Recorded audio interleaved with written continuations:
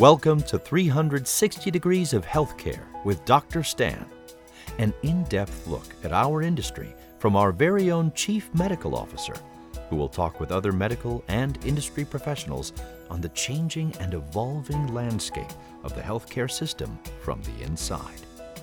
And now, live from Zero Studios, our very own infectious disease expert, Dr. Stan Schwartz.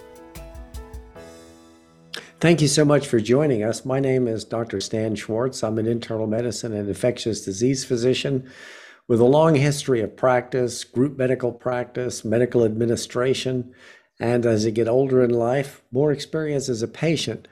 And I want to share my 360-degree view of healthcare with all of our listeners. I've got a really interesting guest today, Dr. David Kendrick, who is a professor of medical informatics and the founder of the most remarkable public utility here in northeastern Oklahoma, and now most of the state of Oklahoma, the MyHealth Access Network. David, thank you for joining us today. Please introduce yourself. Tell us your role at the university and tell us quickly about MyHealth. Sure. Thank you, Stan, for having me today. So I'm a physician. I practice internal medicine and pediatrics. Before medical school, I was an engineering student, and have trained subsequently in public health, and then, of course, fellowship in medical informatics. Returned to Oklahoma in 2008 to start the first department of medical informatics here in Oklahoma at the University of Oklahoma, at its School of Community Medicine here in Tulsa. And as a part of that effort, which is really, the focus of our efforts are to improve the health of the community, and recognizing you can't fix what you can't measure, I began working on this project we call MyHealth to create the Health Information Exchange statewide in Oklahoma to exchange healthcare records. And so I currently serve as the CEO for that organization after having founded it in 2008. And serving since that time. So tell our listeners, what exactly is a health information exchange and what should a health information exchange really do? Because, you've taken it out of the bounds of a simple technical project and turned it into a public utility. Well, it's a great question, and most people don't really recognize that these even exist. Even in healthcare, it's not a well understood concept. And I guess the analogy I would make is when you walk in a room and you flip a light switch, you just expect that light to come on, right? But there are a lot of things that have to happen for that light switch to come on. Obviously, there has to be power, there has to be wiring and a switch leg, and all of the things happening inside the walls that the user of the light switch may not know about. And a health information exchange is a piece of infrastructure, kind of like that wiring and that electricity that enables the lights to come on in healthcare. And by that, I mean, if we take a fairly simple statement that I think most people would agree with, which is that every patient deserves to have their complete health record, health information available wherever and whenever it's needed for decisions about their care, whether that's for them to have it to make choices and decisions, or their doctor, or any specialist their doctor may involve in their care. That seems like a pretty simple objective, but it's a very difficult thing to achieve given the complexity of our healthcare delivery system today, wherein individual doctors use their own electronic health record system, maybe stored locally, maybe in the cloud, but it's separate from all other electronic health record systems that other doctors, that patients may choose to involve in their care, that's separate from their systems as well. And so we wind up in a situation where patient medical data becomes highly fragmented over time. In fact, virtually 100% of people have medical records in 2 or more places throughout Oklahoma. We can quantify this very specifically now. And so back in 2008, when we began these conversations about where to start with building a health information exchange or how to address this problem, it became clear that we needed a layer or a connection point for all the medical records to come together such that no matter where a patient presented for care, their record would be available to them and to their providers so they can make good decisions. Because as we know, missing information, like missing allergy information or missing medication lists or prior procedures or surgeries, can lead a physician down the wrong pathway or to duplicate a service or a procedure, as well as incorrect information can lead care in the wrong direction. And the more complex care gets, the less the patient can be called upon to remember from their own brains. And it's really not fair to do that given the complexity of what we're dealing with. So the opportunity a health information exchange presents is to have all of the data organized so that the patient, metaphorically at least, and in the case of My Health or our project, in reality, can have a single centralized medical record with all of their data in it from all the various places they go. Now, we always say that a health information exchange is more than just technology and data movement. As you can imagine, there has to be a significant amount of trust in order for both organizations and the patients whose data they have and the data and the individuals they serve to be able to pool that information into one system. Even though we know it's better for the patient, we know it's better for the care and the quality of the care we can deliver, we still have to get that trust established. And so we always say at the health information exchange level that our primary asset is not data and it's not the technology, it is the trust that's built by having organizations work together under a nonprofit umbrella to build something that everybody participates in the governance of, and everybody gets to jointly decide how the data will be used, obviously with the patient's consent being the first step in that. And then that's what leads us to be able to begin exchanging the data, which can finally have its benefit of reducing errors, improving quality, reducing costs throughout the healthcare delivery system. Is there any backstory to why you decided to make this your life's work? Yeah, well, the funny thing is I didn't decide to make it my life's work. I started, as I mentioned earlier, in engineering, and so learned a lot about systems and processes, and what we can do to scale processes at high quality. And when I got to medical school, I realized that wow, here is an entire industry that really has lacked process thinking for generations, and really was a rich area full of rich targets for improvement.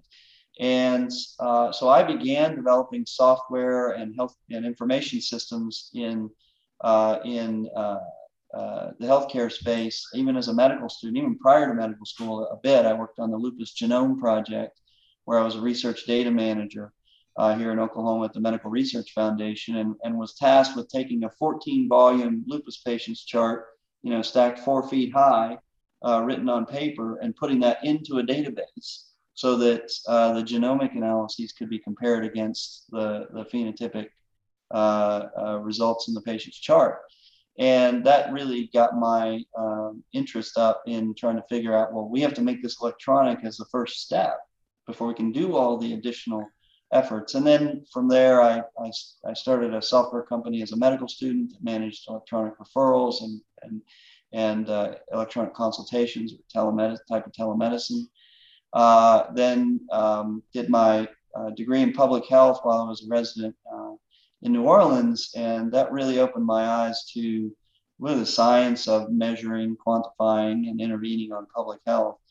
And then I did a fellowship in informatics because I had already developed a fair amount of software in the healthcare space. I didn't do the traditional informatics fellowship, which would be to learn how to code, learn about terminologies and services in healthcare.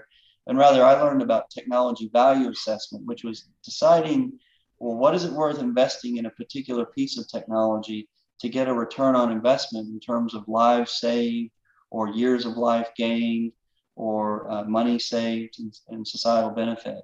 And that really helped me to frame my thinking and focus my thinking on the things that turned out to be most valuable. And one of the projects I worked on while there was a value proposition, a value assessment for interoperable data. This is 2003-4 timeframe. And there really was not much interoperability. And the group I was with published a report that showed in excess of $80 billion a year, just with a few simple use cases, could be saved in healthcare just by having the data move where it needs to go, such that the right decision can be made. And so that really stuck with me. And as I continued through my training and my first early work in artificial intelligence and machine learning kinds of advanced clinical decision support and disease modeling, what I realized was no matter how fancy the math got, no matter how accurate the algorithms and the tools got, they were only as good as the underlying data used to build them.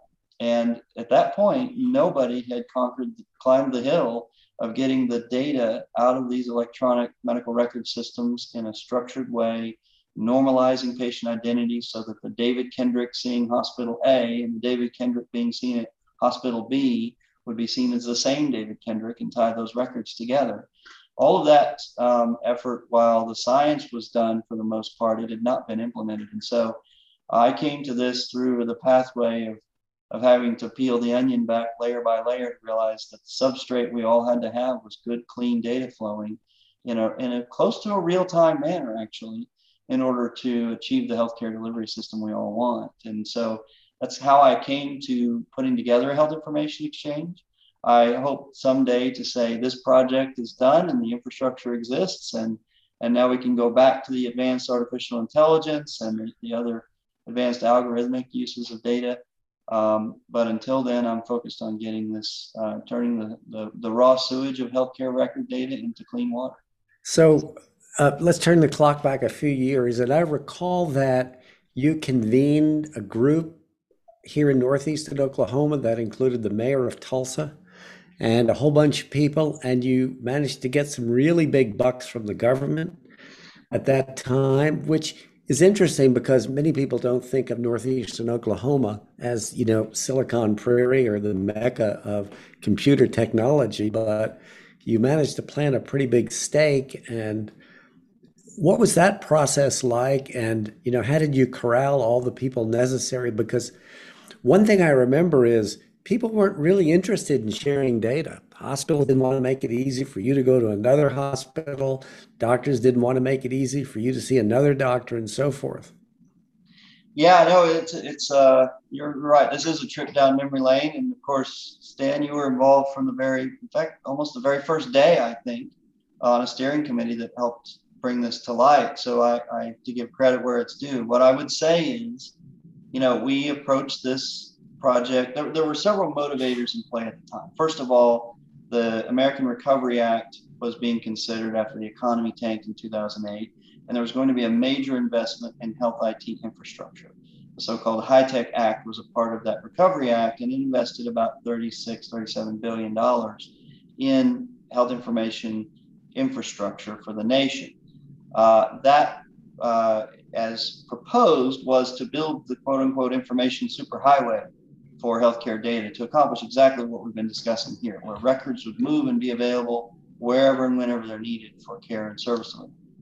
Unfortunately, as I always say about the program, it actually went further to buy every physician an expensive car than it did to build the information superhighway, because it created an incentive program for doctors to all have an EHR, and there's no question that was lacking in this country. I mean, many practices had not even moved from paper yet.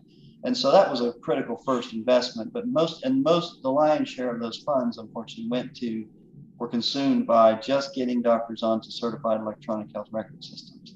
A tiny fraction of that funding, however, somewhere in the $1.5 billion to $2 billion range, was focused on interoperability and was made available through several programs, the state HI program, and the one we were successful in achieving was the Beacon Award. We were one of 17 communities nationwide selected to receive these Beacon Awards. And those funds were leveraged to stand up the infrastructure at a community level. So I think, the first step in all of it, once again, was to convene the community and say, we are facing some challenges. As I recall in that meeting, Mayor Taylor, Kathy Taylor at the time, was a great help in pulling that together. Immediately saw the value of the vision we proposed. And we put healthcare leaders from across the state of Oklahoma, including state agencies, tribal health systems, employers as well, in the room. And we basically said, here's where we are. We're at the bottom of all the lists. We are, it's us or Mississippi in almost every ranking. And we often say, thank goodness for Mississippi, unfortunately. But now we trade places with them often. And so our goal really was to sort of define the problem and get everybody's head around the fact that though we might be competing health systems or competing insurance plans, it's a race to the bottom unless we ultimately improve the health of our community and create a situation where employers want to bring jobs to our state. And in fact, I'll never forget, Paul Grundy came. He was at IBM at the time as their innovation officer, and he came to speak about how IBM would love to bring jobs to a place like Oklahoma because we had a good workforce, we had low cost of living and high quality of life. But we were just a sick population. Health was a challenge here, and that really, I think, lit a fire under the participants to say, well, maybe we need to do something together. So that, combined with the stimulus legislation and the threat of meaningful use, I won't say threat, but the opportunity of meaningful use of health IT hanging over everybody's heads, the need to meet those requirements, and then recognizing, as I often say, that we didn't have a public utility that could help us exchange data. In a sense, we didn't have a water treatment plant. We didn't have a power company that would stand in the middle and help us move data securely across the healthcare community. So that's how we, pulled the community together, energized the community around the dual challenges of, actually improving the health of our populations and helping providers to tackle with what was coming new through the federal requirements as well as the new payment models. I know that's been a big driver, which we may touch on later, the shift to value-based payment models and the pull that risk-taking has towards, or the drive that risk-taking among providers pushes them towards needing this data, right? When a provider signs up in a value-based payment model or a contract that where they're at risk for the cost of care of the patient and their outcomes, it really aligns the provider's incentives and interests to need this data in order to know what's the next most important step to take and to need it in real time. So, there's a lot of stakeholders here. And right now, if I was listening to this and I didn't know anything about a health information exchange, I would say, well, yeah, it's a great thing for doctors. Maybe they can finally get rid of their fax machines. But most of our listeners share one thing in common. At one time or another, they're all patients. Mm-hmm. What's in this for patients? Can patients access this directly? Is it some kind of utility that's, behind some kind of curtain that they can't get to? And what should employers be thinking about and insisting on that they would get from this public utility? Employers that pay for healthcare. Yeah, exactly. So I would say this of MyHealth. From the beginning, we felt that robust governance was critically important. And so our heuristic for establishing governance was basically that there were three perspectives that mattered in deciding what this was going to become and how it would be used. There are those who receive care and services, so patients, those who deliver care and services, the providers we were just talking about, and those who pay for care and services, those employers, health plans, etc., governments, for example, that pay for care. And by keeping that in focus in governance, it means we have this conversation you and I are having all the time in our meetings. Every project, every new direction for the health information exchange effort is vetted against those three perspectives. So I'll tackle the employer side of the question first, or the employer health plan side. Those are groups that ultimately hold the risk for the quality of the healthcare that's delivered to their populations, in addition to the patient, of course. So having a healthy workforce is critically important, not overpaying for healthcare services, and certainly not paying for mistakes, errors that might happen in healthcare that lead to new infections or missed diagnoses or treatments that were unnecessary. Those things should never fall to the employer or the payer. As a matter of fact, they now do in the payment models we are in today. And so if I'm an employer or somebody accountable for the care, the cost of care and the quality of care delivered to a population, I very much want the records, whatever data is needed at decision time, it needs to be there.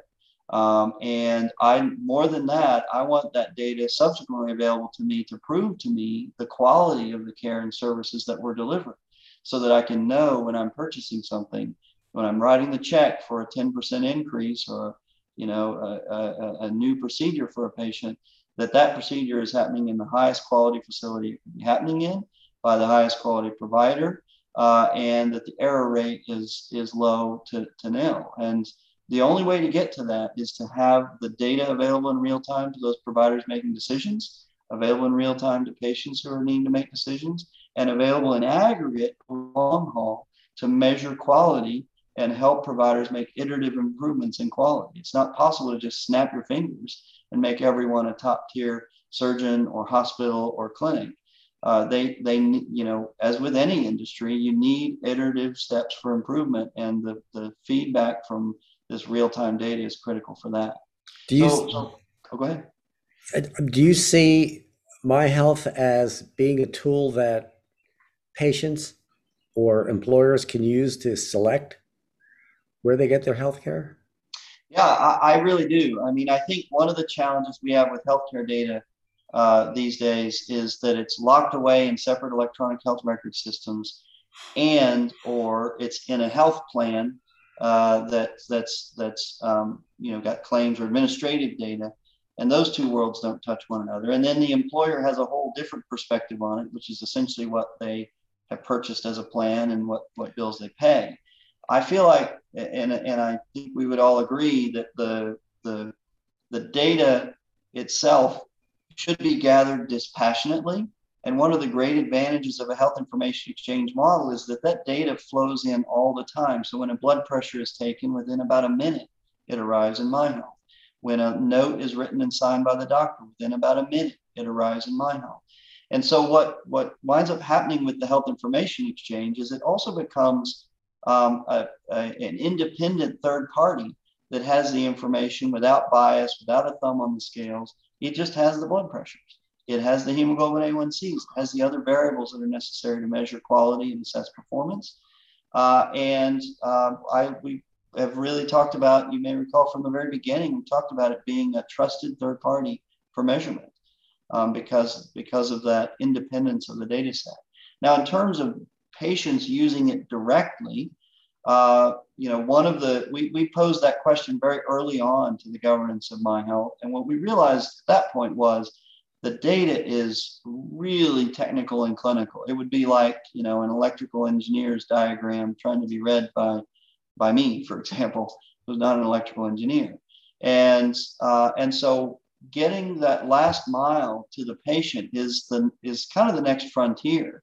So figuring out, well, how do we present this data in such a way that we separate what is unnecessary for the patient to have to understand and grapple with from what is really important for them to focus on for decisions. And that's kind of where we are with health information exchanges. A number of them do make records available to patients, as of course many clinics do. One challenge I think for patients is that just like doctors, the patients have to look up their records in 4, 5, or 6 different places to have access to all their data electronically. So at least that gap can be immediately closed by health information exchanges. But then there's the question of, helping patients interpret what it means for a radiologist to suspect something in what they may view as a casual statement in a CT scan reading, but that a patient might read as devastating news or highly concerning news. And we can't do harm by providing the data. We've got to shape it in such a way that's productive for patients to interact with it and make decisions.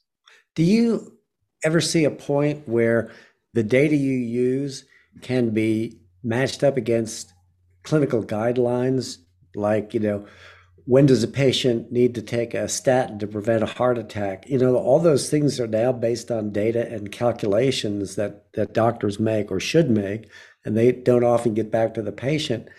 But do you ever see the point where MyHealth could independently alert patients that, oh, you had a polyp removed from your colon 5 years ago, so you really have an indication to have another colonoscopy now and not wait to 10 years, or you just had another cholesterol test done and it bumped up your risk of a heart attack. And, rather than waiting for someone else to figure it out, the system based on algorithms could alert me.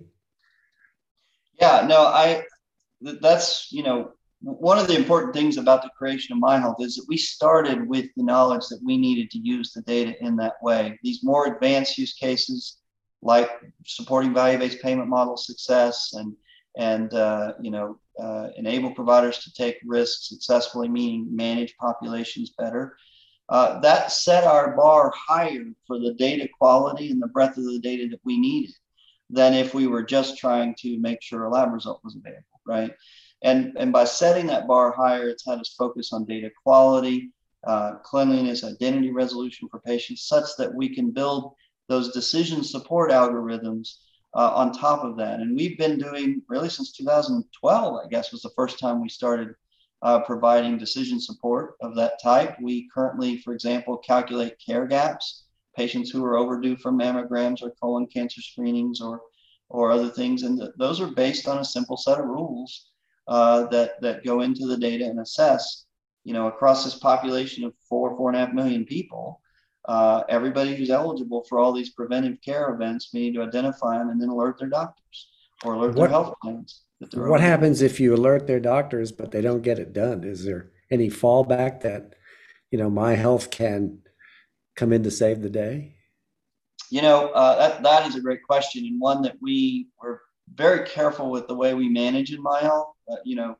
Trust is a multi-headed beast, right? I mean, there needs to be the trust from patients that this data is secure and being used to their benefit. There has to be trust from hospitals and health systems that it wouldn't be used to undercut their ability to compete in the marketplace, and from health plans similarly. And so we play we sit in a very middle ground. And so, for example, I mentioned patient access to records earlier. The first time we brought to governance, hey, what do you think about MyHealth having a patient portal and sharing that to patients? And all the providers said, we do that right now. We want to continue to own that for the moment. We've kind of moved beyond that now, but that's where it was in 2012 and 13.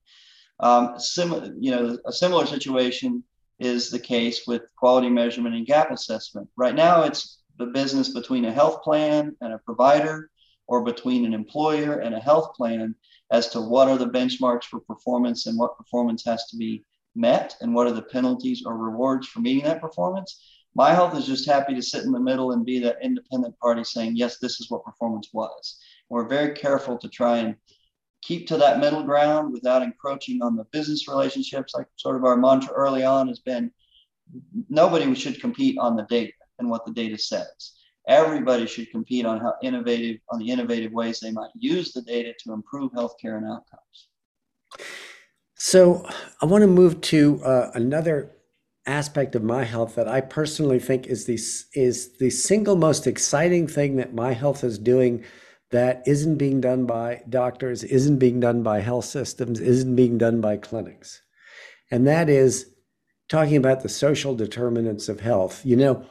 For those who are listening now, it is said that medical care determines about 20% of your health outcomes, and social determinants like appropriate shelter, safety, food, education, finances really go to determine more like 80% of your health. And, the health statistics in Oklahoma and Mississippi probably reflect the social determinants of health as much as availability of healthcare. You're working on a project now that actually is looking at social determinants and trying to rectify any problems where those social determinants could impact a person's health. Tell us about that. Yeah, sure. I agree. It is one of the most exciting things that we are working on currently. It's been discussed. Social determinants have been recognized and discussed for decades now, and it's just now becoming possible to do something meaningful to both gather the information about the need and to address those needs in a meaningful way. So let me back up to 2015 and 16. My health, there's the Center for Medicare and Medicaid Innovation, which was created under the Affordable Care Act, and they are tasked with testing innovative models of payment and care and service delivery. And those models that bear fruit, meaning savings or improved quality, the director and secretary of health can, with a stroke of a pen, make them payment models for Medicare, largest payer in I think the world, certainly in the U.S.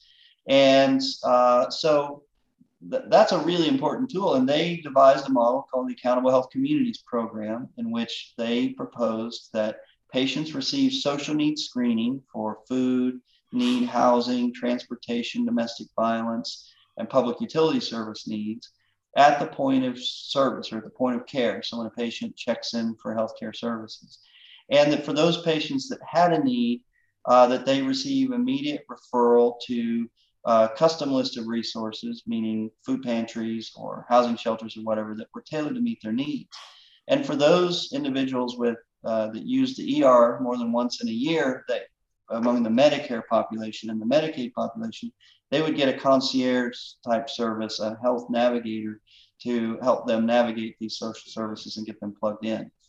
Well, that program was announced, and My Health looked at it and said, this is something we could really do, but we didn't pursue it actively until we heard from the community. And sure enough, both in Oklahoma City and across the western part of the state, and in Tulsa across the eastern part of the state, organizations began coming to My Health saying, we want to do this program. It looks important for our population. It was everything from the mental health community to the tribal systems to lots of different communities approach us about this. And so My Health put in the application on behalf of the Route 66 Coalition in Oklahoma.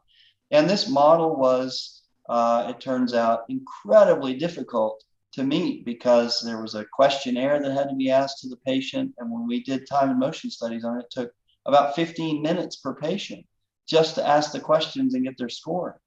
And so when it came time to roll out the model in the community, I should say, we were awarded the program for starters. That was a good win. And there were about 34 sites, I think, nationwide. And as we began to roll it out, no clinics, no emergency rooms, no hospitals could use it, because it was basically the full length of the visit just to assess the social needs of the patient. Much less connect that patient into the social services that they needed.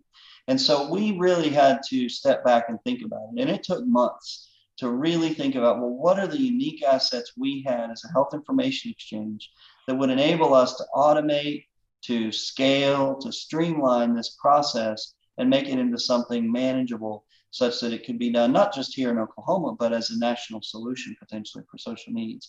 And the solution we landed upon was to recognize that as a health information exchange, one of our most significant assets is that we know within about a minute of a patient registering for care in a clinical setting, we get an alert about that. And in that alert are the patient's demographics. And so we were able to work with not just HIPAA and ONC and the Departments of Health, but also the FCC, to get permissions to use that information to deliver a screening directly to the patient's mobile phone. So when our patients in Oklahoma check in to a clinic or an emergency room or a hospital that participates in this program, the patient will almost immediately be given a text message on their phone that offers them the ability to screen themselves for potentially additional services that they could get.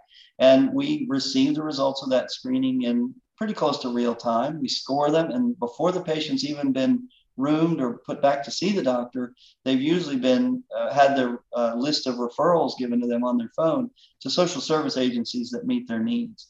And so what this means in Oklahoma is that in more than 120 locations across the state, as soon as the patient registers, they're screened, they're offered services if they have a need. And then for those that have, ER utilization issues, they're also connected with a navigator. Do you ever see the point where the health information exchange can sort of in a predictive way? Let's say I go into the doctor's office. And let me preface that by saying that so many people have health insurance but are functionally uninsured because they really can't afford their deductibles, their out-of-pockets, their co-payments, their co-insurance, and so forth.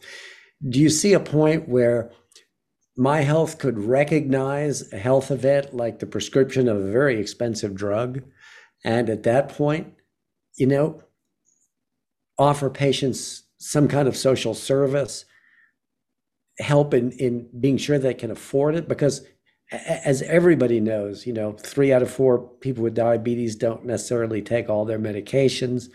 And a lot of expensive drugs aren't used, even though they're life-saving or health-saving, just because people can't afford them.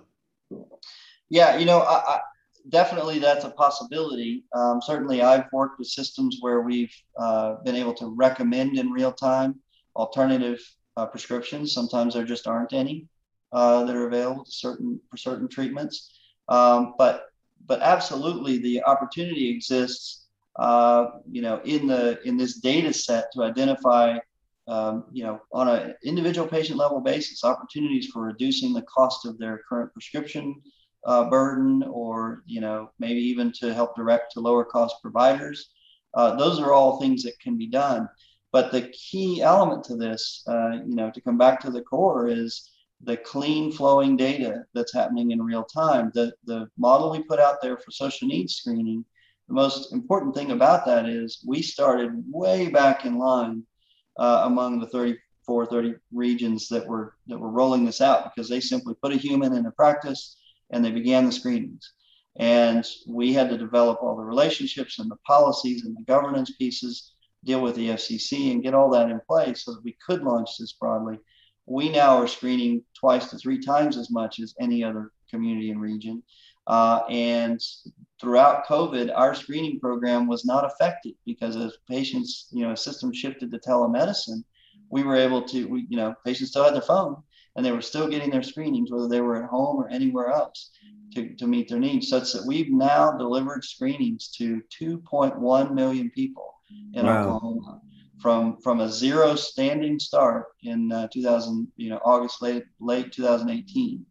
And so that substrate of data is not just for me. I mean, obviously we use it to help meet the immediate need of the patient, but we also provide it as feedback to the patient's doctors and other providers, so that when they write that expensive prescription, they have the data that tells them, don't consider this expensive prescription in this patient. You need to be working with something on the $4 formulary from these pharmacies, or this patient has a transportation issue, so it's not enough to write a prescription. You've got to make sure to get it delivered as well. So to your point about whether we could use the data set in aggregate, we could definitely identify those high cost items. But I think the workflow we've established with the sort of outbound data from the clinical setting and now directly from the patient, and then the inbound back to the practice setting, allows the practices themselves and the providers to be a part of the team in correcting those either out-of-band costs or non-ideal solutions to problems. We're running short on time, but I got 2 important questions for you. So you've become a rock star in the age of COVID.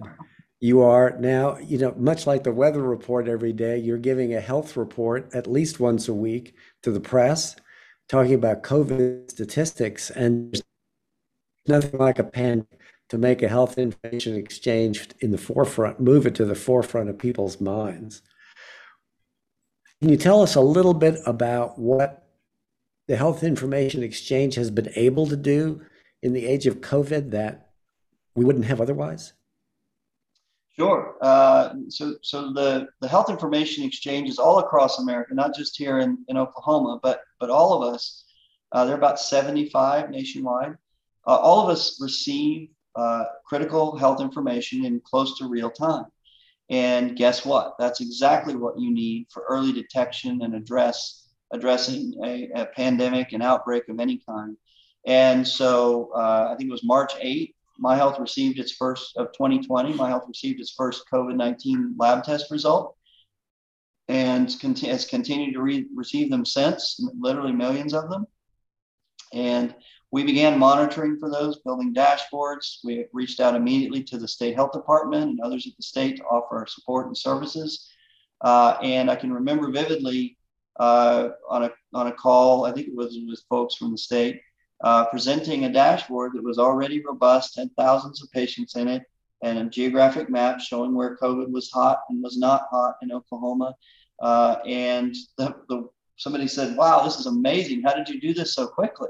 And I said, we didn't. We spent a decade or more putting together the people in the community, the trust relationships, the policies, so that this data can be shared. And what you're benefiting from now is the fact that all of that work has already been done, and we could immediately pivot to being a part of the COVID response. So we've been doing weekly briefings, both one for the public and one for the press. And then I did every other day briefings during most of the last year for the governor's response team and the state health department on COVID, so that we could identify, and we did identify several outbreaks in facilities where it wasn't obvious immediately that there was an outbreak because the patients were sent to multiple hospitals. But when the data all came together in my health, and you had a group of patients with the same address, it was pretty obvious where the outbreak was occurring. And we tended to have that 48 to 72 hours before anybody at state agencies would be aware of it. So yeah, no, it's a tremendous opportunity and value proposition for health information exchange in general. The CDC has some fairly antiquated processes using surveys to do these things, using faxed records, phoned in reportable conditions and such. And the health information exchanges in this country are offering the infrastructure to plug straight into the health departments for live reporting on these things as they occur. And we think it positions the nation and the human race generally for a better response to the next pandemic and outbreak. So final question, what do you see MyHealth doing in 10 years that you're not doing now? What do you think you will be doing that you should? And what do you think will be difficult to achieve? And will we ever get to see you on the 10 o'clock news giving the health report right after the weather report?